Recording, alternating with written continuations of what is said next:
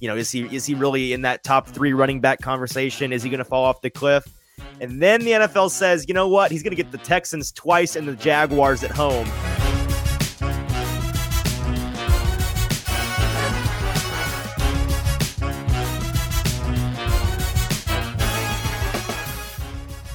Welcome into the Hot Read podcast. I'm your host, Easton Freese, director of published content here at BroadwaySportsMedia.com. We're also brought to you by the 440 Podcast Network. And I'm joined, as always, by producer JT. JT, how are we doing? I'm great. Regrettably, I haven't been on the internet too much this morning. And as we were setting up for the show here, you let me in on a little thing that happened this morning. With some, maybe like a national media source that had just like my jaw dropped when we were setting up for the show. Are you serious? Yeah. Exactly. Yeah. Well, happy Friday to everybody. Appreciate everybody tuning in with us live. If you are with us live, do us a favor, head on over to the YouTube version of this live stream. If you go to YouTube, type in Broadway Sports Media, you'll find the page, and on the top of the page should be this live stream. You'll find the live stream version of this show, and in the comments section, that's where we can hear from you. So if somebody wouldn't mind going over there and confirming that we can open up that line of communication and everybody can hear and see us all right, we will get started today. A lot to talk about, JT, with the NFL schedule release yesterday. All day long, leaks coming out. Very much a breadcrumb approach from the NFL this year. They kind of were just sprinkling games on us every couple of minutes. And then now we've got the full schedule out. There's a lot to break down. We previewed this on Monday, made sure that people knew we would be breaking down the schedule and just how much I think there is to a schedule and how exactly the games you play factor into the way that, or the order of the games you play rather, factors into how well you do during the season. So we're going to talk about all of that. We're going to talk about what you alluded to, me bamboozling my way all the way to the top with a satirical tweet that clearly was the perfect amount of satire, because the best satire is just believable enough to fool some folks. And I certainly fooled a handful. And then we have a couple of Titans news topics, and we'll talk a little bit about Titans rookie minicamp, which is tomorrow, Saturday, this weekend. The Titans rookies, both the drafted rookies and the UDFAs, along with a handful of other younger players on the team, are going to get some of their first action, assuming the weather holds up. We got a really nasty, rainy, wet one today in Nashville. Who knows what it'll be like tomorrow? But I tell you this much: as long as it's not thunder, we're going to be out there. So I'll be there tomorrow to get as many thoughts and notes and takeaways from this rookie class. First look at them in person, and we'll break down what there is exactly to even take away from minicamp at the end of the show, and then we'll get out of here for the weekend. We got to start with the warm-up today, and it's an obvious one. For those that weren't paying attention to Twitter today, you probably noticed this, or yesterday for that matter. I have done this for 2 years now. When the Titans schedule comes out, which we've got that, we can go ahead and show that right now. Here is the official schedule for the Titans for 2023. Once the schedules come out, JT, what's the first thing people start to do? It's the predictions. Predict, yeah. W here, that's a loss. Probably a win here, a couple wins here, right? That's what you do. Everybody, it used to be you'd get like the refrigerator magnet, or the like the card would come in the mail, and then you'd fill it out, or you'd print it out and you'd fill it. Like that's how I used to do it in my house. And now we've got these online, and everybody wants to share what exactly they think their team's record's going to be, as well as what games they're going to win and lose. And so I did my own as a joke, because I think it's really silly to guess wins and losses in May. Like, I'm not trying to yuck anybody's yum. If you enjoy filling out wins and losses in May, like, have at it. But to take it seriously is foolish, because it's May. There's a lot that can change between now and August when we start to see these guys actually get out there, as well as the fact that we don't know anything about these teams. Like you see one of the dumbest things, and everybody brings this up, right? The dumbest thing that people do when the schedules come out is you look at strength of schedule based on last year's records, which is not reflective of, like, when you consider what people call strength of schedule preseason, oftentimes a team will go into a year with like the hardest strength of schedule based on last year's records. But then by the end of the year, they had the 19th hardest schedule, turns out, based on just how good the teams they played actually were in that season. So I think it's kind of silly. And I think it's also funny just how much people's opinions differ. The people that get mad at you because of your schedule prediction. Like that, just you taking it a little bit too seriously. So let's show what I put out there. I said for the second consecutive year, I am choosing to share and this is 100% correct, by the way, my 100% correct. You're welcome to use this as a rubric to grade your own schedule predictions. I put out my prediction for the Titans. I had them going 10-3 here. Here are all their wins and losses. And if you're just listening on the podcast version of the show, you're missing this. So go over to YouTube and check out the video version today in particular, because we've got a number of things for a little bit of show and tell, some videos as well. So this is what I put out there. It clearly as a joke. If you spend 15 seconds looking at the wins and the losses I've handed out here, it's obvious to anybody with a brain that I gave them wins against every decent or good or great team on the schedule, and I gave them losses to the worst teams on their schedule. I've got them splitting with the Colts, losing week 1 to the Saints, losing to the Falcons and the Panthers, losing to Tampa Bay, going 1-3 in the NFC South, and then losing both games against the Texans. Nobody actually thinks this. You would think.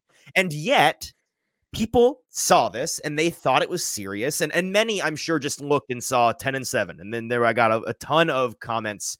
This is ridiculous. Take this down. This is embarrassing. Horrible take. That 7-10 ceiling. Clearly, some of these folks did not look at the schedule. Even more wild, some folks looked at what I did, looked at the image I attached to the tweet with the wins and the losses, and they would respond like, yeah, I mostly agree. I have them splitting with the Texans, but otherwise I think that that's accurate. And I don't know how to respond. It's like the people that are thinking I'm dead serious and they think I'm crazy, I can egg on, right? It's like, no, this is proprietary algorithm. This is analytics based. This is all accurate. I stand by this. The Texans are just a really good team, man. I don't know what to tell you. Somebody asked me what exactly in the Texans is good. I told them mostly special teams. But this is something where you look at it and some folks actually thought this was serious and I could egg them on, and that's funny, right? Some folks saw it and were like, yeah, good take. And I feel bad for those people because I'm actually making fun of you a little bit. I'm not trying to be mean, but like, if you agree with this, I think you're kind of crazy. Now it is only fair to mention, given the Titans record in the past, decade, they are one of the teams, if not the team in the NFL, JT, that is most liable to win all the games they're supposed to lose and lose all the games they're supposed to win. So in a satirical way, it's kind of funny, and there's like an element of truth to it. Of these losses I handed out to them, I guarantee you 1 or 2 or 3 of them happen. They'll lose a game to a horrible Texans team, or blow a game against Bryce Young and the Panthers, or, absolutely throw a game away against the Colts or the Buccaneers. Like, it's going to happen in the season for sure. And then almost inevitably, there's going to be a win against a team where they're a 5.5, 6.5, 7.5 point underdog. They'll knock off your Bengals in an upset at home, or they'll go on Monday night and beat Tua. Tua goes out in the first quarter and they win against the Dolphins because nobody thought that the Titans of all teams on Monday Night Football in prime time would stand a chance, because they're a team that should be in a rebuild, a reset year. So that's going to happen. And so that's what this is. It's half a joke and it's half a social experiment. It's a commentary on how ridiculous this time of year can be. And JT, among the people that I fooled would be one Mr. Kyle Brandt of NFL Network and Good Morning Football, or at least his producers who handed this to him. And he's a busy man. Kyle's an awesome guy. I'm sure he seems like a ton of fun on TV, at least. And I enjoy him as a personality. But Kyle, you got a little bamboozled here, because if you had looked at this, I don't think he doesn't know me from Adam. So if he thinks I'm just some deranged fan that is just this delusional, then I can see him finding it believable. Not that this is what will actually happen, but that somebody could actually think this. So let's play the clip this morning. Our guy, Sean McAvoy, a professional quarterback coach, actually found this morning and sent it to me on Twitter. But here's the video on Good Morning Football from this morning of them using my satirical joke of a schedule record prediction as an example of how any fan can convince themselves that their team is going to go 10-7. Every single team, every single fan predicts they're going to have 10 wins. Let me show you what I mean. They're everywhere. It's never 9. It's always 10. This guy even did the color thing over the schedule for the Titans, Easton Freeze. For the second consecutive year, I have shared a 10-7 prediction for the Titans. Okay, so that's one. Last night or this. So that's wild, right? I mean, is that not the funniest thing? It's so crazy. It's so funny. It's so wild. It's so funny. And I mean they got a little bit, but also I'm not upset. Like, I'm happy for them to use it as an example, because that was the point of the tweet in the first place. In an almost poetic way, they're accidentally using something that is a joke, but it's a joke that's so well crafted, not to throw my arm out, patting myself on the back, that it's just believable enough. And so that's the warm up today. Keep your schedule predictions to yourself, or if you have to share them, and don't take it too seriously. People are going to disagree with you. And it's May. There's a lot that's going to happen, a lot that's going to change. And during the season, a lot of things that are going to go a whole lot differently than we think that they're going to go. All right, JT, let's get to some serious discussion on this schedule. And we can go back to, we'll have this up most of the day here. Here's the actual schedule. We're going to talk through all the initial takeaways here. Maybe kind of go game by game, but let's start with some broad strokes. Okay. The primetime game situation is where people's eyes go first. How many primetime games did your team end up with? Right. And the Titans ended up with a whopping 2, including a London game. So you can maybe 2.5, 2.25, they get 3 games in a weird standalone time. But it's more than folks expected. I mean, I got a ton of very snarky tweets on yesterday. Well, people are listening to this maybe on Saturday, but on Thursday morning before the schedule had come out, a lot of snarky tweets, JT, that, the Titans are going to be one of those teams that's one of the teams that can, only get 0. They only get 0 primetime games this year because of the new rule where a handful of teams are not going to get any. We're not forcing everybody into primetime anymore. And I never thought that was really going to be the case. This team the NFL doesn't view this brand as that low, but it's certainly fewer than the average. I mean, there's a handful of teams that got 6. 6 is the maximum in terms of primetime games. The Titans come away with 2. So in week 9, they're on Thursday Night Football against the Packers. Both are away games, by the way. So they have no primetime home games. And the one other weird time game they have that's a home game is in London. So whether it's good news or bad news depends on your perspective. But Titans fans that have season tickets are going to attend the games in person. They're all at noon. Every single one is at noon this year on a Sunday. So you won't have to. Well, actually, we don't know. Jaguars in the last week, they don't set the time. So if the Titans and the Jaguars are fighting for the division, they could be one of the afternoon or evening games again. But right now, all of the definitive times are at the exact same time. So you don't have to double check or freak out on Sunday morning if you got tickets. It's noon every single time if you're going to the game in Nashville. They also got a primetime game at Miami on December 11th in week 14, which is one of 3. JT, I don't know if you saw this. We've got 3 double headers on Monday Night Football this year. I saw that. I'm a fan of. Do you? What do you think about that? It depends how they do it, because last year, the Monday Night Football double header that the games overlapped a little bit, right? The ending of one, you can't in do the beginning. If they figured that out, I have no problem with it, right? Yeah, I agree. But if they're overlapping again, what are we doing? Yeah. We don't need consecutive games in prime time like that. I'm with you. They need to be one after the other. They don't need to be going on at the exact same time. But I'm curious how they'll time it. Is it going to be like an NBA slate where it's you get one at 7:30 and then you get one for West Coast folks that starts at 9:30 or 10? And it's if you're in the Central or Eastern time zones, it's okay, do I stay up and be tired all day tomorrow, or do I go to sleep and miss this game? I'm hoping they do an earlier afternoon situation. I know they've done it in the past before, but if they could get a good 5:30 start time and then an 8:39 start time, that's the bread and butter for me right there. But the Titans will be they'll be a part of one of those double headers. And I suppose that's the clue. The times are probably already out, but the Titans, I think, now I don't know if they're the first game or the second game, but they are one of 2 games on that week 14 Monday night in Miami. So both of those games are prime time. And then of course in week 6, they'll be in London hosting the Ravens. Outside of that, even the away games, they're all at noon. So there's not going to be any afternoon games, none of that, just 3 odd timing games. Let's talk about rest differential now, JT, which is something that I think a lot of people overlook or simply don't understand. They don't know that it's a big factor.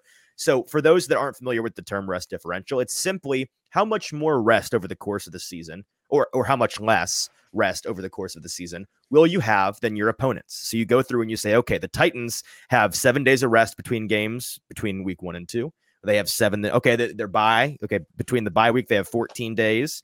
Coming off of a Thursday night, you've got a 10-day mini bye.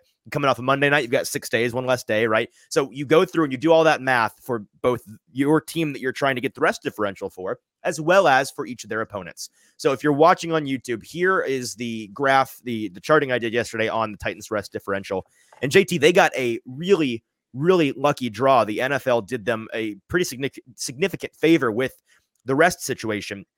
Their rest differential is a plus 11, meaning over the course of 17 games, they are going to have 11 extra days of rest in total than their opponents. And they only have one game in their schedule where they're the underdog coming into a game in terms of rest. And that's going to be in week, the first Houston game is week 15. So in week 15, they will be, I believe, on the road. Yeah, they'll be on the road in Houston, and they will be coming off of a Monday Night Football game. So they will be a six days of rest team coming into a game against a Houston team that had a full 7 days of rest. But then they have 4 games where they have the advantage. So at Tampa Bay, they have a 3-day rest advantage because they're coming off of their Thursday night game. On their Thursday night game against Pittsburgh, they don't have a disadvantage. Both teams are going to be coming off of 4 days rest, so both under-rested, but equally so. The week before that, they're going to host Atlanta off of their own bye, so they'll have a 7-day rest advantage, which is how that typically works when you're coming off of the bye. I will say, in terms of teams you're looking, the team you want after your bye preferably is the hardest team on your schedule, right? You want the team that you can be the most rested and the most prepared for with your bye and have the biggest edge in terms of preparation time and rest time. Atlanta's not exactly that. So not great for them in that regard. But Atlanta is a team that I think could be sneaky dangerous this year. So it may end up proving, by week 4 or 5, you're looking at that and you're like, oh, I'm actually kind of glad they get a rest before Atlanta. They also, the last 2 rest advantage games they have are in week 3 and week 4 against both of the Ohio teams. They've got a 1-day rest advantage against both Cleveland in week 3 on the road, and then at home hosting your Cincinnati Bengals, JT, because both Cleveland and Cincinnati will be coming off of Monday Night Football appearances, so they'll have 6 days of rest. The Titans 7. So all of that out of the way, that is a very, very, very good thing. There will be, usually Warren Sharp puts out a full chart of every team's rest differential, and then just sees who has the most and the least advantage based on rest. I'm not sure where the Titans fall, but typically when you're in the double digits on either side of the spectrum, you are in the outlier percentile. So I would not be shocked if the Titans are a top 5, top 3 team in terms of rest differential. They really got super lucky that they caught no teams coming off of their bye. So they're not facing a single team this year that is going to be rested off of a bye, not even off of a mini bye. Every single team they play this year is going to be coming off of 7 days of rest or fewer. 8 days of rest or fewer. Miami and Tennessee both have 8 days of rest going into a Monday Night Football game. They also, in the past couple of years, just for perspective, if people are probably wondering, well, how they fared in the past. I know that last year they had a negative rest differential. They faced at least one team off of their bye. And the year before that, they had a horrendous rest differential that was something like -11, somewhere in that -8 or something like that. They faced 2 teams that year coming off of their bye, which is a brutal break. Let's move on to looking at the divisional games, JT. We can pull back up the main schedule real quick, if you don't mind. And the first thing that pops out is backloaded heavily, which is kind of different for this team based on recent years. We've had schedules the past couple of seasons where they've caught the Colts in particular very early on in the process. And it really depends on your situation as a team, as well as the situation of your opponent, as to whether or not you want to catch them early or late. So for example, to step away from the divisional game perspective here, the Saints week 1. Yeah, it's a road game, maybe not ideal to be on the road week 1, but half the teams have to do it. In terms of where you could have caught the Saints on your schedule, week 1 is the best possible situation because that is a team that has undergone a significant amount of change, in particular at the quarterback position. They've got a quarterback in Derek Carr who is talented, no doubt, but he's in a brand new system. And even the most talented quarterbacks in the past couple of years that have changed teams, how have they done out of the gate? How did Tom Brady do before the bye in that first year in Tampa Bay? They were 700 at the bye, and then they didn't lose a game and won the Super Bowl. So there's always a incubation period. Don't get me started on Russell Wilson last year. I mean, he got better, but that better is a very relative term. He was at his worst out of the gate. There was no mirage. It was, holy crap, this guy just lost to his former team in week 1 on Monday Night Football. The Seahawks just beat the Russell Wilson and the Broncos, who had a win total of like 9.5 or something. So the odds of him being comfortable in that system for that offense to be humming on all cylinders, really low. That is also a team that has a number of, I think, significant rookies playing in big roles, in particular on the defensive side of the ball. So there's a lot of reasons why you can look at that as a really, really nice situation for sorry, Logan in the comments over here making me laugh, asking if the Titans are going to lose to the Texans. We'll talk about that in a second, Logan. But the Texans are one of the hardest teams on this schedule for sure. What were we even talking about? Yeah, so where you could catch the Saints, really, really good spot. In terms of the divisional opponents this year, I think with the Jaguars, it's kind of a wash, right? Because it's a team that, yeah, they're an ascendant team, but they're kind of established. They've got a lot of turnover, from last season, a lot of guys that have hung around. So I think catching them wherever you catch them is going to be a difficult draw no matter what. With the Colts and the Texans, if they're both going to be starting their rookie quarterbacks in Anthony Richardson and CJ Stroud, one would assume that you would prefer to have them early, right? Because they're probably going to, unless they're one of those Zach Wilson types or, somebody that starts out really well and then it kind of falls apart. These guys we expect to be good eventually. And so they're probably going to have some rough games in the first half of the schedule, maybe their first full year.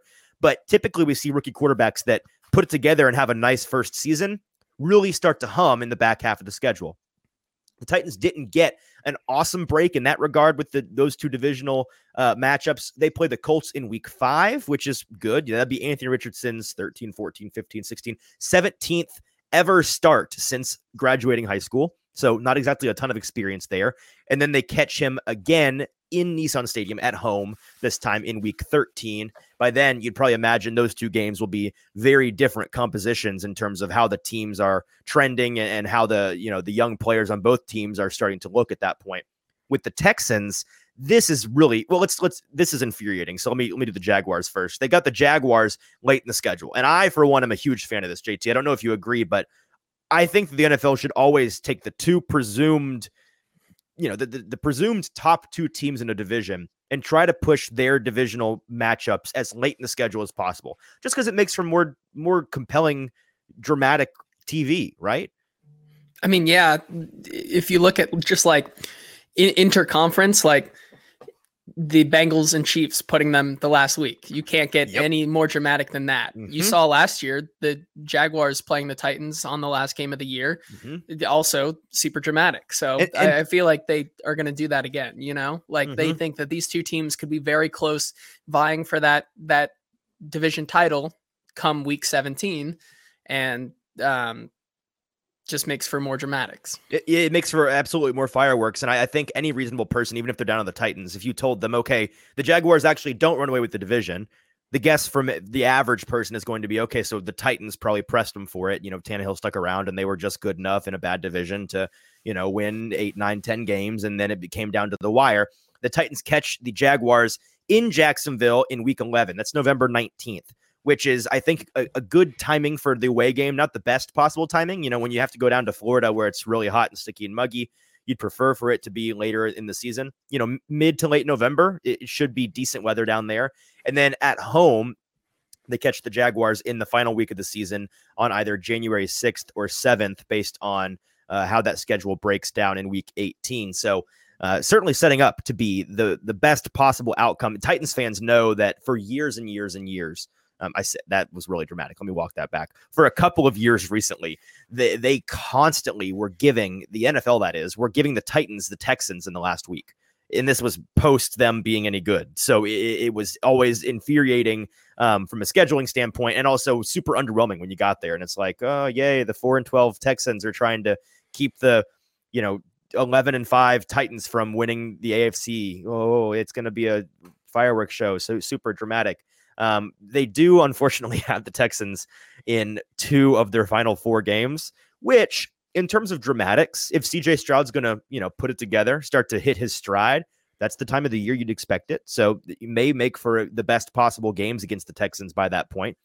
You also have the point here of making this schedule like this is a mistake that the NFL seemingly constantly makes now. How many times in the past couple of years, JT, have we had divisional matchups that are either one game separated, so like divisional game, other game, divisional game, twice in 3 weeks, or we've had a couple of instances where it's like, I know in particular the Browns, I think, got to play the Steelers twice in a row a year or two ago, where they went Steelers by Steelers. And it's like, what are we doing? Well, that's, first of all, nobody wants to watch that matchup twice in a row. I mean, like, cool, but like, spread it out. It's a long season. Second of all, divisional games mean more. They're important. How about we maybe space those out a little bit so that you avoid, the Titans were, 7-2, and then they lost Ryan Tannehill with a sprained ankle for 3 weeks. And in those 3 weeks, they caught the Texans twice. And that's why the Texans win the division, right? Like, that kind of thing can be avoided if you just spread them out a little bit, right? And so with the Colts, they did a good job week 5 and 13. With the Jaguars, week 11, week 17, cool. With the Texans in week 15, Jaguars in 18, because the Texans are week 15, and then the Titans host the Seahawks in week 16, and then they go to Houston in week 17. Infuriating that they put it at the end of the schedule. Even more infuriating that they put them in almost back-to-back portions here. It's very, very frustrating. So that's my rant on that. NFL, please, I'm begging you, stop doing this to all divisional matchups. It's really bad. In terms of where the divisional matchups fall, I think it's also important to note that it's super backloaded, right? Which is what you want. The Titans have 4 of their last 6 games, and 5 of their last 8 are divisional matchups, right? The only non-divisional teams they play in the last 8 weeks, roughly the last half of the schedule, are the Panthers, Dolphins, and Seahawks. That's it. The rest are divisional matchups. You got to love that. I think just any fan, that is how you want it to be. You want the brass tacks to be come down to here in the last half of the season and not wasted early on. And that's what the Titans are going to get. So they end the last 2 games are divisional games. 3 of the last 4 are divisional games. It should be really exciting. And I think that is a good thing. Let's talk about some other little last thing on divisional games, by the way. Breaking down the primetime games, JT, I don't know if you have a drink, but pour a little bit of it out if you do on your desk for the Colts and the Texans, who unfortunately are 2 of the 4 teams this year that got no primetime slots. We will not be seeing any of the Colts or the Texans in primetime, we think. Now, the NFL is promoting a more flexible schedule this year, so if either of these 2 teams with their young quarterbacks starts to put it together, I'm sure that they will be rewarded by that. And if Anthony Richardson is electric by week 16, flex that bad boy into Monday night, flex it into, Sunday night. Let's put it in the afternoon. Let's have more eyeballs on this guy. But they're definitely in a prove it situation there with the league and the schedule/script makers in the NFL. The Titans got 2, and then the Jaguars, kind of surprised by this, JT. I know that I am. Only getting 3 primetime games, despite all of the media slobbering that has gone on about the Trevor. I mean, and rightfully so. Trevor Lawrence is an ascendant star quarterback in the AFC. Looks like a new part of the establishment in terms of stud quarterbacks. Usually the NFL rewards that with a lot of primetime airtime, but maybe it's just proof that the AFC South remains the island of small market misfit toys because they only gave them 3 slots. Yeah, I mean, it's kind of hard to put the AFC South in some of these, especially like given the Titan schedule. Like, there's not a lot of, like, outside of the divisional games, there's not a lot of marquee matchups here. And like for the Titans, yeah, but for the Jaguars, I mean, they're playing that first place schedule. Jaguars Chiefs would be a great primetime game. Jaguars Bills should be a good primetime game. They're gonna be against the Ravens and the Steelers. Like, those are definitely primetime. I just thought they'd give them 4 or 5 when the top end of the spectrum is getting 6 primetime games. Then again, I mean, you have like the AFC South where like they were like the last to get like leaks yesterday because like everybody was like, "Oh, let's look at all these like sexy matchups," and then like none of the AFC South leaked because it's like it'll come out at 8:00. Like, it's half the league. It's half the league. Like, okay, we can only release a couple of them. Let's do the ones people care about, and the AFC South falls to the bottom of that heap. But then also you've got teams like the Titans, and I don't know the answer to this, JT. I'm curious, when these leaks come out, how much of it is coming from the league office or the schedule makers, and how much of it is, I mean, these teams and their PR departments, like internally in the building, They know what the schedule is at least the day of, I think for a couple of days. And then, like, I get the email from the Titans 10 minutes before it actually comes out tomorrow with the actual schedule. They've been sitting on this. So is it teams that are just, maybe the Vikings had their whole schedule leak at like noon yesterday, 7 hours ahead of time. Is that the Vikings having a guy inside that just does not care and is just leaking out to reporters early, and the reporters know they don't care, so they're throwing it out there? Because everyone knows with the Titans and their Gestapo PR, approach to things, which is their prerogative. I'm not complaining. Got to play nice, but they are among the more difficult teams to get any information from, to have an inside source. And if that inside source does exist, getting them to say anything at the fear of losing their job or their life. It's a situation where the Titans, as of like 2:30 yesterday, hadn't had a single leaked game. They had announced the London games yesterday. The league had formally announced those, but beyond that, there was a spreadsheet that was really popular at NFL Leaks or Schedule Leaks on Twitter, where he was constantly filling it in. And it was just, the Titans column was sad all day long because there were so many colors and words on these other columns, and the Titans was just blank. And the first game that like leaked per se was like the Saints game, because it was like a process of elimination. It's like, okay, everybody else's week one has basically been leaked except the Saints. So we can infer that the Titans are playing the Saints week one. Right. The first Titans leaked game that we weren't supposed to know about, but knew about, didn't come from a leak. It came from us just doing mental math. So it's frustrating. It's annoying if you're trying to cover the team, but we know the schedule now. So that is cool. A couple other just tidbits, superlatives, and notes, some takeaways, JT, that I had. And if you had any thinking about the schedule, looking at the schedule, or for that matter, anybody else's schedule around the league that stood out to you, we can talk about that here. One thing that stands out to me from a fantasy perspective is just when you thought Derrick Henry's ADP might be dropped, maybe this is the year that Derrick Henry falls into the back half of the first round. Maybe his average draft position is like 9, 10, 11. Is he really in that top 3 running back conversation? Is he going to fall off the cliff?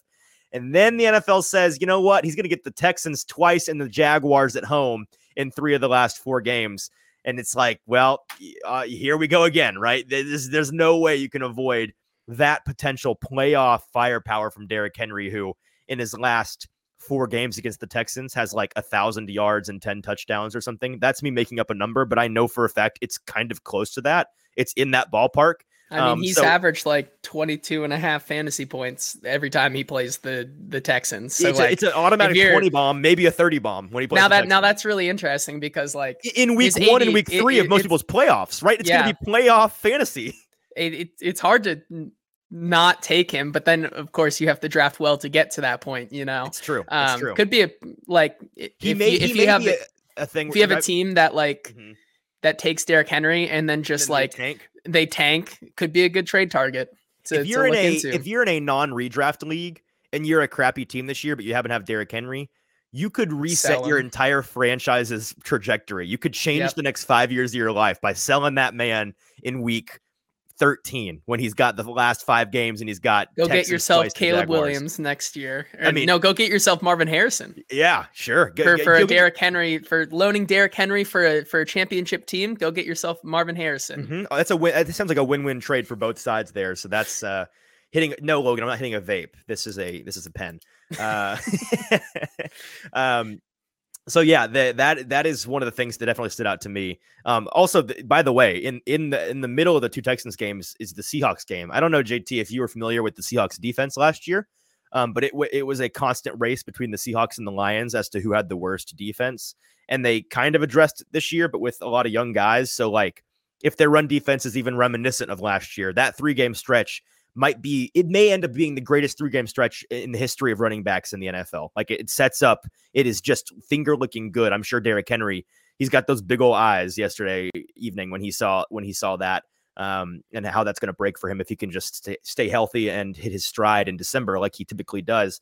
Another thing is Titans got pretty lucky this year in terms of travel. Now, it helps that the 2 divisions that they're playing in full are the NFC South, which are all relatively in this Southeast region, and then the AFC North, which are, just north of us here in Nashville. So that part helped, but also who they had home and who they had away helped as well. Getting both of the big West Coast teams on their schedule as home games, and the Chargers week 2, their home opener, and then the Seahawks in week 16 is a big deal. Don't have to travel cross country. That takes a toll on the body. There's some jet lag involved there, a lot of time zone changes. They do have one massive time zone shift in the London game, but they did elect to take their bye following that game. Actually, my dad texted me yesterday before the schedule came out asking where the Titans bye would be. And I'm like, they can choose to have that bye after the London game. That's a choice given to all the international teams that are forced to go play international games so that your body can readjust. A lot of these teams do their best to get in and get out as fast as possible and try to avoid getting that circadian rhythm messed up, but it's just difficult. And my dad was thinking about that yesterday because he goes, I sure hope they choose to take it, because I think he was in London a week or two ago for business, and he's like, I'm still feeling weird from it. Now, he was there for a couple of days. They'll probably be there for 24, 48 hours, but still, clearly these teams, I'm not sure there's been an example of a team passing up that free guaranteed bye. I can't think of one off the top of my head, and for good reason. They go and they learn, that takes a toll on you as a team. You got to get a lot of guys over there. You got to, lug all that equipment overseas. There's a lot involved. It's a massive operation, and it takes a lot out of you. So they're going to have that bye to recover. But outside of the week 6 London travel, they don't leave the central time zone or the Eastern time zone the rest of the year. I mean, in the last month of their schedule, they're at home for everything except for having to go to Houston, which is a hop and a leap across state borders. I don't even know. The flight time is like an hour and a half or something like that. It can't be a long flight at all. So that is an advantageous thing for them that I noticed. JT, just briefly, let's talk about bye location. I know a lot of people were saying maybe the Titans should be one of those teams that forgoes the guaranteed bye to roll the dice on getting a bye later in the season. The earliest you can get a bye is week 6. The latest, I think, is week 14. 2 years ago, they had 14, and it was very helpful. They desperately, that was one of the injury hell years where they needed all the break they could get late in the year, and that allowed them to recover a little bit. Last year, they had it in week 6, the earliest you could have it. And unfortunately, they needed it then as well because they had already gotten so banged up in the first month or so of the season. I was listening to Braden Gall and Zach Lyons, both buddies of ours, both friends of the show, on a football show here on the 440 Podcast Network yesterday. And they were talking about how a lot of players and folks say, they push back on this idea that you need a bye later in the season. Later buys are better. Like that's the service level narrative. They were pushing back on that a little bit, saying, a lot of players will tell you where a bye falls doesn't matter until it does. And the Titans are an example of that in the past 2 years, right? 2 years ago, they had it in week 14 and they really needed it at that moment. Last year, they had it in week 6 and they really needed it in that moment. Those are the two ends of the spectrum. They get it on the very front end of the spectrum this year in week 7, but there is some truth to the idea that where your bye falls is not a guarantee of an advantage or a disadvantage. You may need it early on in the season for one reason or another. But in my opinion, JT, and you can tell me if you think I'm wrong, I still think that a later bye is better just because if you're playing the odds, playing the numbers, you are more likely to be the most banged up as a team later in the season than you are early on in the season. That's just the way that, attrition works. That's the way that constantly getting beaten to a pulp every Sunday for 2 months affects your body differently than doing it for 3 weeks. You're going to get beaten down. So I do think it is not the greatest thing in the world that they have that bye in week 7. It's necessary because of the London travel, but it could hurt them when they have to go, almost 3 consecutive months before they even reach the postseason, should they be a playoff team this year without a single break. Yeah, I mean, you would like it maybe right before like a very big divisional matchup. Like if in a perfect world, like where the Bucks game is, like switch the Bucks and like week 10 bye, like that would be really nice. Yeah. Like playing the Bucks after a London game probably is the perfect scenario. And then having your bye right before you play the Jaguars for the first time going on the road, probably where you want it. But like, the London travel is so big that they couldn't help but pass it up. Yeah, no, that's absolutely, it's understandable and it makes sense. The last thing here, actually, second to last thing before we talk about the Titans and their schedule release video yesterday, which was fantastic. Our guy Alan Bell, another friend of the show over at CBS Sportsline, put out the opening lines, the opening spreads for every Titans game this season. We're big bettors. We make a lot of money on this show, and so we're interested in this, and so it's worth mentioning that this year, of course, the Titans are perceived by Vegas and by the general public as a team that is in flux at the very least, a big question mark, can't really be trusted. I think last I checked, their win total was 7.5. I think so. The Vegas thinks they're a 7 or 8 win team, which makes a lot of sense for them because I think the general perspective is one of two things. Either this team's going to be really mid, they're going to win 7, 8, 9 games, no more, no less, or they are going to be a team that I have no, like, people are just like, I have no idea. I don't want to touch them with a 10-foot pole. They could win 10 games. They could win 4 games. I don't know. And so when we look at who they're favored and not favored against, one sentiment that I have to shoot down a little bit here, JT, and this is kind of funny. Some folks kind of outed themselves a little bit online yesterday for not understanding how gambling works, not understanding how odds work. You look at the Titans schedule that Alan Bell tweeted over at Alan Bell 247 on Twitter, and their first 6 games before their bye in week 7, they are the underdog in all 3. They are 3.5-point dogs at the Saints, 3.5 dogs versus the Chargers, 4.5 against the Browns, 4.5 against the Bengals, which is interesting, by the way, but that's home and away for you. 1 point against the Colts and 5.5-point underdogs against the Ravens in London. And a lot of people are looking at that and saying, oh, so the Titans are, Vegas thinks they're going to lose their first 6 games. It's not how that works. These are implied odds, right? So actually the implied odds here, these are probabilities, not if you're favored, Vegas thinks you're going to win. If you're an underdog, Vegas thinks you're going to lose. No, it's percentages. It's Vegas saying we think that this team has a 65% chance, a 73% chance, an 82% chance. So the implied odds here, somebody did the math on Twitter. It's something like 2.83 or something. So Vegas thinks they're going to win a little bit less than they're going to win less than they lose. They're projected to win like 2.5 of their first 6 games. They are only favored on these opening lines, hosting the Falcons off of the bye, which they're only a 1-point dog against the Falcons off of the bye. That's craziness to me, but Vegas is high on Atlanta. I get it. I understand. They're 1-point dogs in Tampa Bay against the Bucks. Also kind of strange, but it's an away game, I suppose. You mean favorites, right? 1-point favorites. Yes, sorry, 1-point favorites. Thank you. And then they are 1-point favorites again against the Panthers at home. They're 2-point favorites against the Colts at home. And then their favorites both games against the Texans, 3-point favorites at home and 1-point favorites on the road. Outside of that, I think that's 6 games they're favored in, 11 that they are underdogs in. Did any of these lines stand out to you? Did they stick out to you, JT, at first glance? Obviously, these will change a lot, but at first glance, anything that you're like, that seems really suspect to me? Yeah, and of course, we do the best bet gauntlet. Right. We are allowed to. We take the best lines of the week. So am I allowed to take the Titans plus 3.5 right now for week 1? And then we'll just go to your pick since I lost last year. No, I'll lock it in right now. Titans plus 3.5 at the Saints. That'll be my first pick week 1. And then you can go once we get there. Right. Well, I'll lock in this line right now. It's your first pick because I did beat you last year. You are the loser. So you get the first pick in week 1. You don't have to. I'm not trying to use strong words. I'm just saying that I beat you down in the street like a dog last year. So you made a valiant comeback effort at the end. You do get the first pick, though. I will say you started that argument with, we get to lock in the best lines of the week. And last I checked, it's May 12th. And this game does not begin until September 10th. Which is roughly 4. It's just under 4 months. It's 1 week away. May 10th, June 15th, July 18th, you need a new August calendar, man. 20th, and then September 10th. There you go. Those are the next 5 weeks. Yeah. No, it is not something you can lock in now. But I'm with you.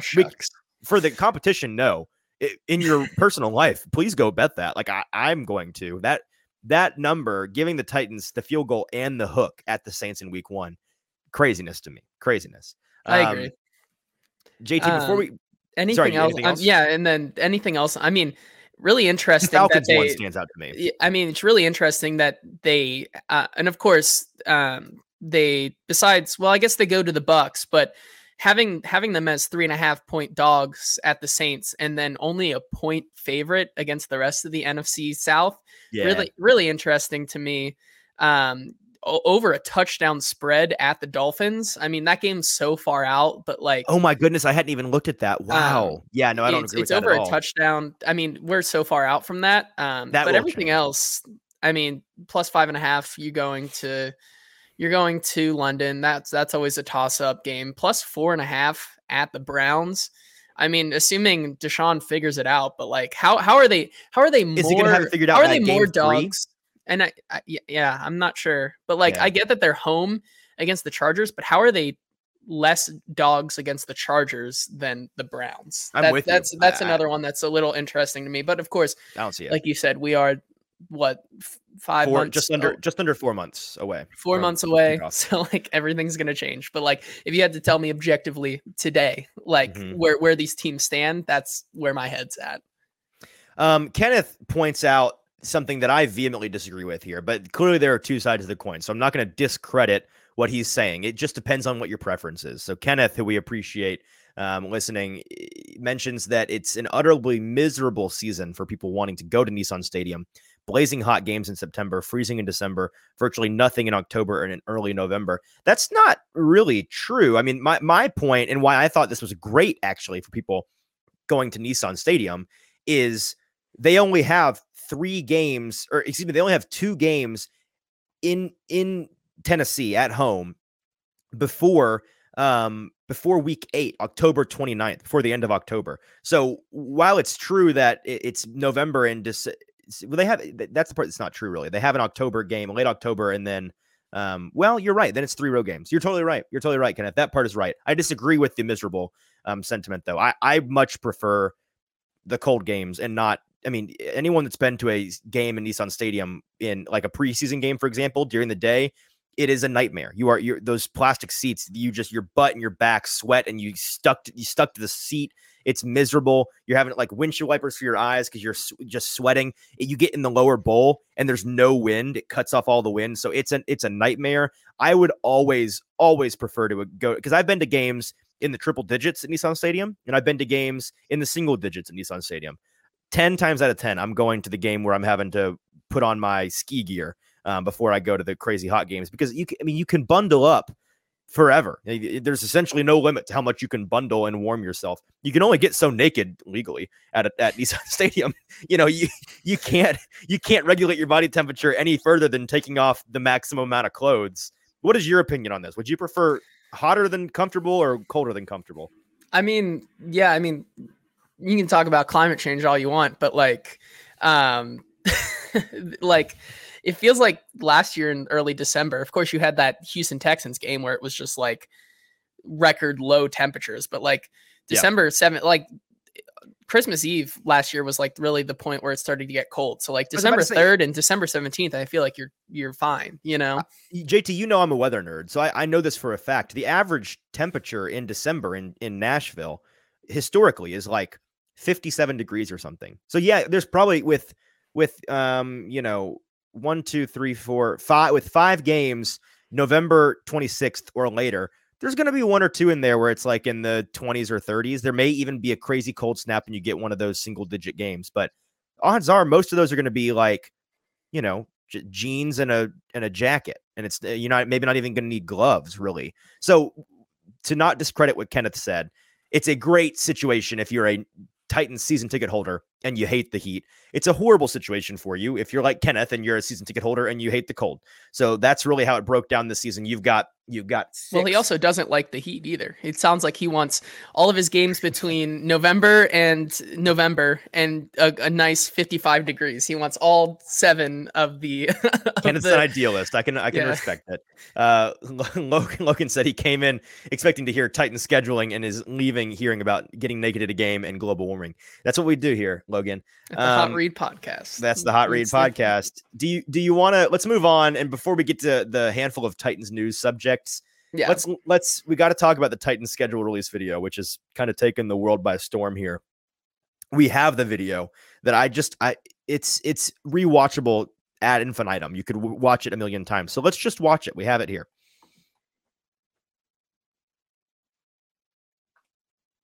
Uh-oh. If it's going to play. Let me you talk for a second. Okay. Let me re-add it. I will vamp for a second while you re-add that. But the Titans, so if you're familiar with TikTok or Instagram, okay, here we go. You'll St. Louis Rams. Asking folks on Broadway to name based on. So let's pause it real quick, JT. Yeah. I should have set this up. They went on Broadway, the Titans social media team, and they asked folks, clearly targeting folks that aren't huge NFL fans, to try to name the opponents that the Titans have this year based on just looking at their logo. So they're showing these folks logos and they're giving their best guess as to who they're playing. All right, now we can play the video. St. Louis Rams. Yeah. Lightning McQueen. No. Lightning McQueen. It's Lightning McQueen. The Chargers. Oh, that's just the football logo. The Browns. The Boston Bobcats. No idea. This one is bad. Does it bother you? It bothers me a lot. The Boston Bobcats.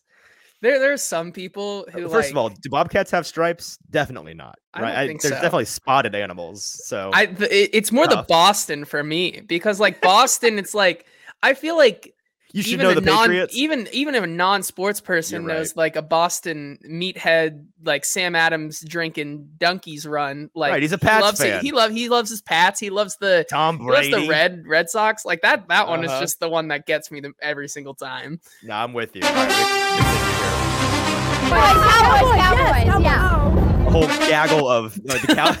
I love that. And this is gonna come back like you already know that groups two different people think the Colts are the Cowboys, and which that's is awesome because the Cowboys, like the Colts, are entirely unlikable. So I'm with them. I'm with them on this in terms of as a franchise. That, by the way, was a whole gaggle of, I'm assuming, Bachelorette party goers. But they're gonna come back with some really funny ones. Baltimore Orioles. That's a real team. Close. Half close. credit. Half This credit. one is the Red Stallions. When do stallions purr? Why do stallions purr? I have Where several where'd that questions. come from? Yeah. I have several questions. I mean, it looks like a bird. That there's. I'll admit this so when I was very young, I mean, I say very young, like at the age of 6, I knew who the Falcons were. I knew what their logo was, but it took me the longest time for me to actually look at it and realize, oh, it's not just a funny looking F. But even if you think it's a funny looking F, what part of this looks like a horse? I don't get that part. Yeah, I don't know. But the bigger question is, why do horses purr? Why is she growling or purring when she says the stallions? What is that? Did you know the Falcons logo is in the shape of an F? As Logan points out? Yes, I did. I didn't know it was a bird. I didn't know it was until I really looked at it as a child. I was like, oh, it's like I had an aha moment in first or second grade. Clearly she didn't look great. 49 to 69ers. 49ers. No. My favorite one. This is my favorite. The 49ers, 69ers. Look at her on the left here. She's trying her best right now. I think they're. That's the Steelers, by the way. The 49ers, 69ers stars. It's a Pirates. Where from? From the islands of the Caribbean. There you go. Buccaneers. Chester Cheeto. Chester Cheeto. Love that one. Tigers. North Carolina Tigers. She tried her best. You know, she came back and she gave that one at least tracks. Yeah. I got the Carolina part. It's a big cat. It's a panther. big cat. Yeah. Definitely not a tiger.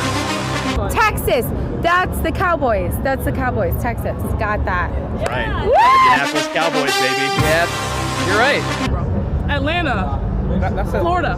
Florida Dolphins. Florida Dolphins. We got the Oh, Texans. Texans also have credit. Eagles. Pittsburgh. Who's that? Bulls? Who? Patriots? That's the Patriots logo? No. don't. That it actually does not exist. Jaguars actually There does not you exist. go. So Yeah. it's a fantastic video, and it's sparked a lot of engagement on social media.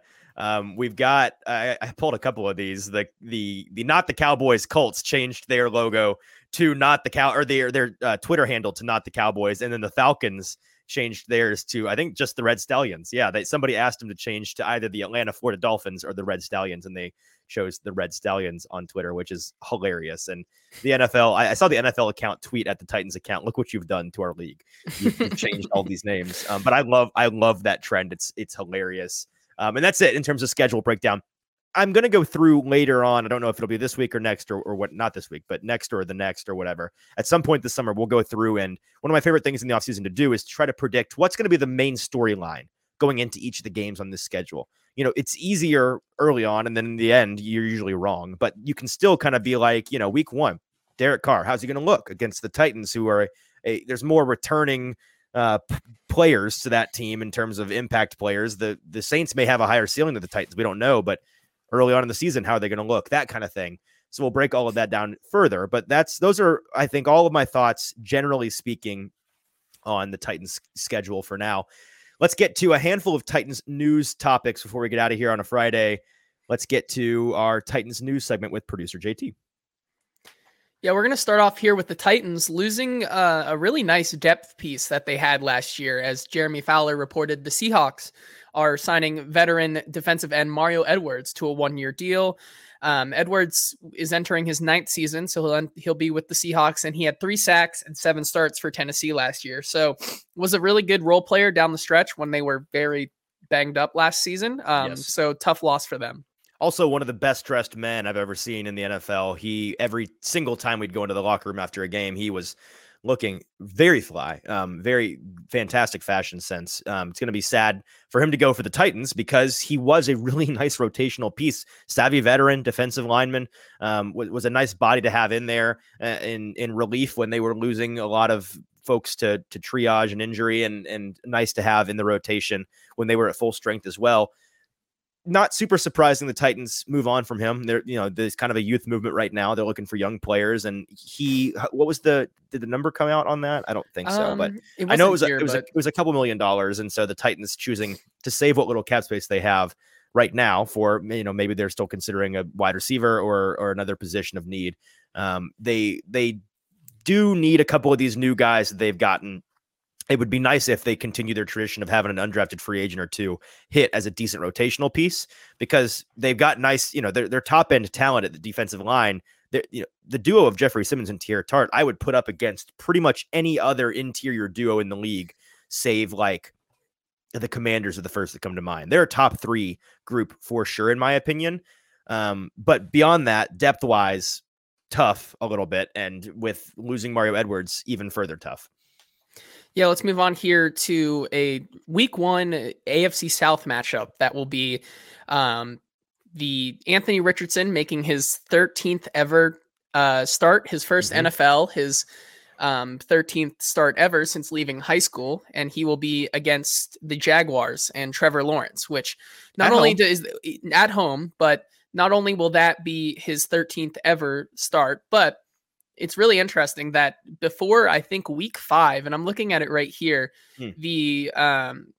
so before after October 15th, the Colts, so basically in his 1, 2, 3, 4, 5, in his first 6 NFL games, Anthony Richardson, if they decide to play him, will have played the Jaguars both times already, the Texans, and the Titans. So he has 4 divisional games in his first 6 ever. For the third consecutive year, the NFL has absolutely screwed over the Colts with, and to be fair, it's only screwing them over because the Colts can't stick with a quarterback for more than a year. Correct. In recent memory. But this is the 3rd year where the perceived best team in the division, they have both times in the first. I know that 2 years ago they had the Titans both times in the first 7 weeks. And then last year they had the Titans both times in the first 6 weeks. And then this year they got the Jaguars both times in the first 6 weeks, as well as the Titans thrown in there once as well. That's tough. That's bad. Tough. I will say we don't know for sure Richardson's going to start. And I do think it may become interesting whether they choose to roll him out, because there's 2 competing theories here, right? Either you are trying to be competitive as a team. And I think what they choose to do ultimately will tell us what they perceive themselves as. But if you want to be really competitive, there's an argument to be made that against the Jaguars, a divisional game that could end up meaning everything in the end of the season. You don't know. That could be the tiebreaker that makes or breaks your season. You've got Gardner Minshew on the roster. You could choose to play him in the first week and let Richardson start in week 2 or 3 in an attempt to give yourself a better chance with an experienced NFL veteran like Minshew to you pull the upset at home against the Jaguars. There's also the point that you have to make, like, Richardson's only had 12 starts since high school. He's only going to get better with experience. He desperately, more than anything else, just needs reps, live game reps. And the Colts aren't dummies. They've said this. They know this. They are going to be playing him, and this year is going to be him getting up to speed and just getting as many reps as possible. But is that going to come week 1 in his 13th ever start since high school against the Jaguars and Trevor Lawrence? I think it could be tempting for them to choose to go with Minshew on a soft open. But if they go with Richardson, maybe that's indication that, we're not, that's not our main priority competing this year. Our main priority is to get Richardson up to speed so that we can compete further down the road. The last scheduled tidbit we'll have here on this show today has to do with no one in the AFC South, nothing to do with the Titans, but just how the worst schedule in the league. This is the worst schedule in the league. So easily, this has to do with the Giants, who their schedule was leaked with 7 road games in the first 9 weeks of the season, including 2 trips to the West Coast and 1 to Miami. So 7 road games in the first 10 weeks. As Warren Sharp pointed out, it would be the first time since at least 1990 the NFL gave a team 7 road games in the first 10 weeks. Yeah. So let's, I wanted, do you have the schedule pulled up? I do. So read off those first in week 9 or 10 games. In week 2, they are at Arizona. They'll stay out west. Just I want to know all of them. Home and away. Yeah, just read the first 9 real quick. Just give me at and away, if you don't mind. Yeah. And if you need to pull that up, I'm doing it right now. Okay, cool. Yeah. So week 1, they play the Cowboys. Okay. At home. Week 2, they're going at Arizona. So they're going out west. Mm-hmm. They'll stay out west to play the 49ers the next week. Mm. Week 4, they'll be at home against the Seahawks. Week 5, they go down to Miami to play the Dolphins. Week 6, they go up the road to Buffalo. Week 7, they travel down to play the Commanders. Week 8 is a home game, but it's not really a home game because they're playing the Jets, so it's not like it really matters. No, it's a home game for both. Week 9, they're back out west playing Las Vegas, and then week 10 they travel to Dallas. Unbelievably unlucky. Yeah. And half unlucky, half just the NFL schedule makers. They saw this and they're like, we don't care. You know what? Brian Dable, Danny Dimes, they saw how much money that franchise decided to give young Daniel Dimes, and they decided to just strike them down from above like God. Which there's some merit to that, I suppose. But that is, if I'm the Mara family, the owners of the Giants, I'm furious. They've got a lot of sway in NFL circles. I'm sure they're going to be just fine with that, and they won't cause a fuss at all. Let's talk about some of the rookie signings ahead of rookie minicamp. Last thing we'll get to here is rookie signings and rookie minicamp coming up this weekend here. Some of the rookie signings from the draft picks that the Titans made. The Titans have agreed to terms with tight end Josh Wiley, offensive lineman Jalen Duncan, and wide receiver Colton Dowell. So the day 3 selections are locked in for the Titans now. And then we have a lot of UDFA signings that the Titans made here. So the Titans for rookie minicamp and whatnot are bringing in a couple of guys. So we have defensive tackle Shaquille Brown from Troy, wide receiver Jacob Copeland from Maryland, who was a guy we saw at the combine a little bit. Keep an eye on him. Yep.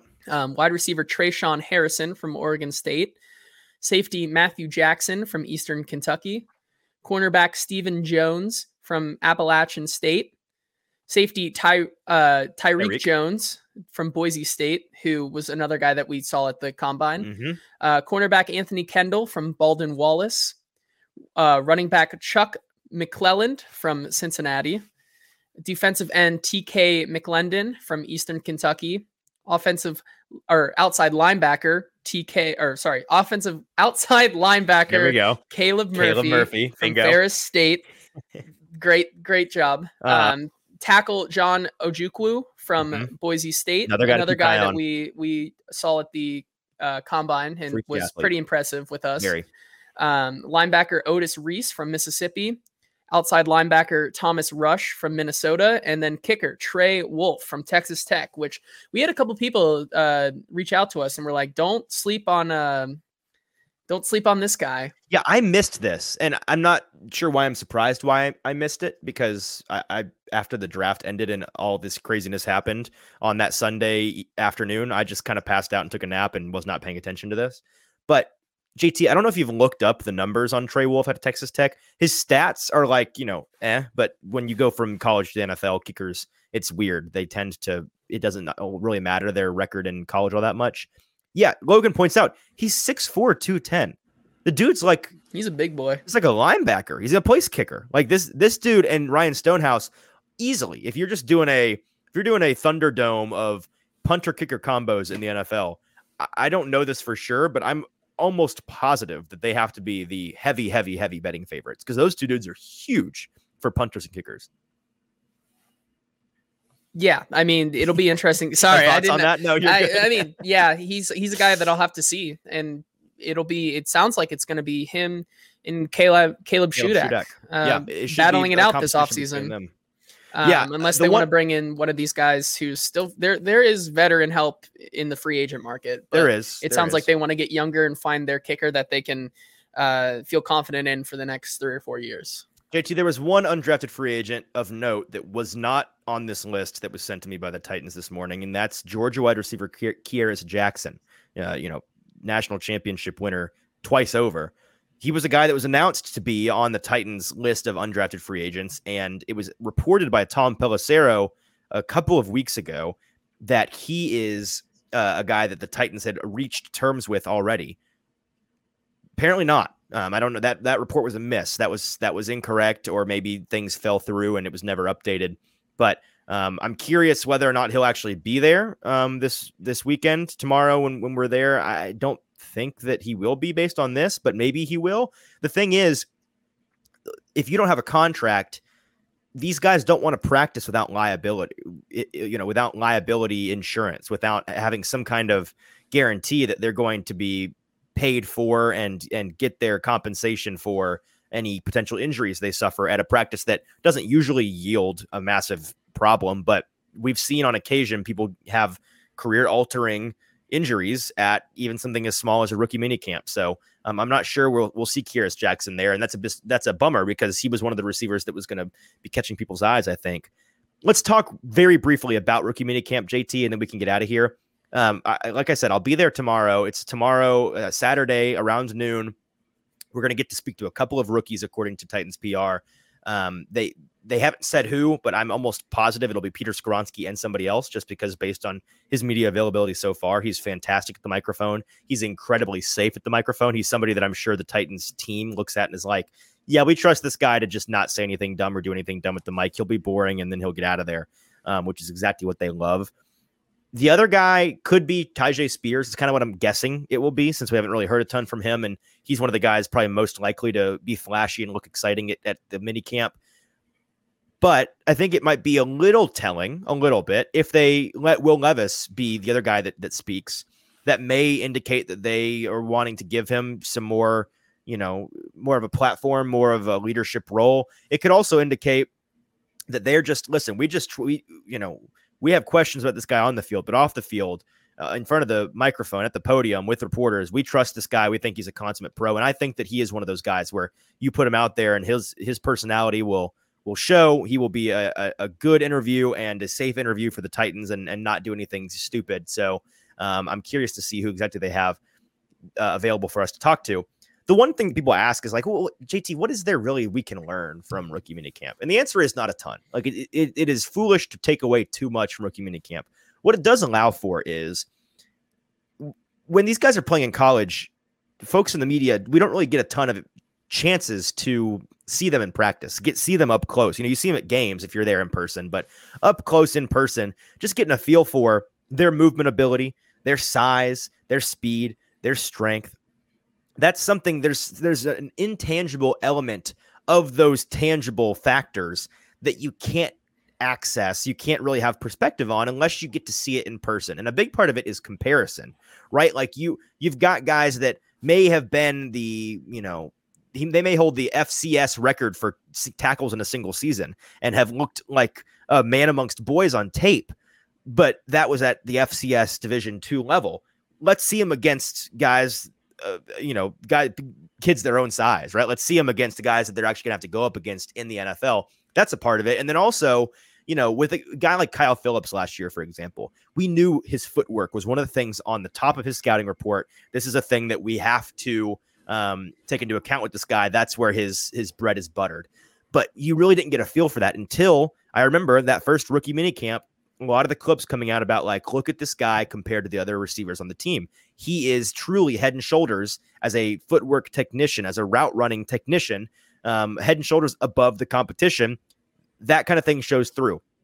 I think another thing that is going to be, and Braden Gall mentioned this yesterday on his show, one of the things I'm almost positive will be a big takeaway is Will Levis is huge. Like, and we know this. He's like 6'4", 235, 240 or something like that off the top of my head. But there was a picture a couple of days ago, maybe a week or two ago, the Titans PR put up on Instagram of Will Levis, Josh Wiley, Tyjae Spears, and Colton Dowell, 4 of the Titans drafted rookies at Topgolf together, just getting to know each other.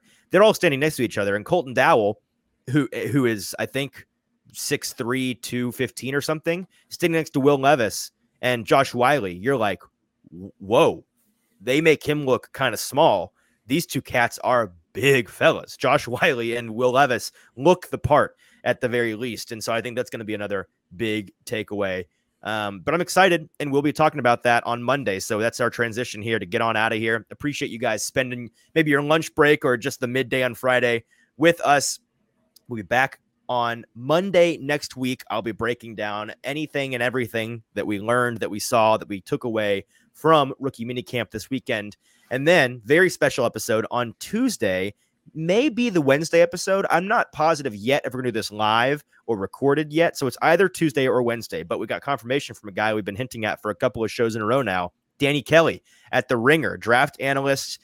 He's on the NFL draft show on the Ringer podcast network. He's on the NFL fantasy football show. He does one of the top 5 national draft guides every year that is highly regarded. He's a stud. He's awesome. He's hilarious. You're going to love him. He's the guest on the show that I'm most looking forward to out of all the guests we've ever had. So I can't wait for him to stop by with us.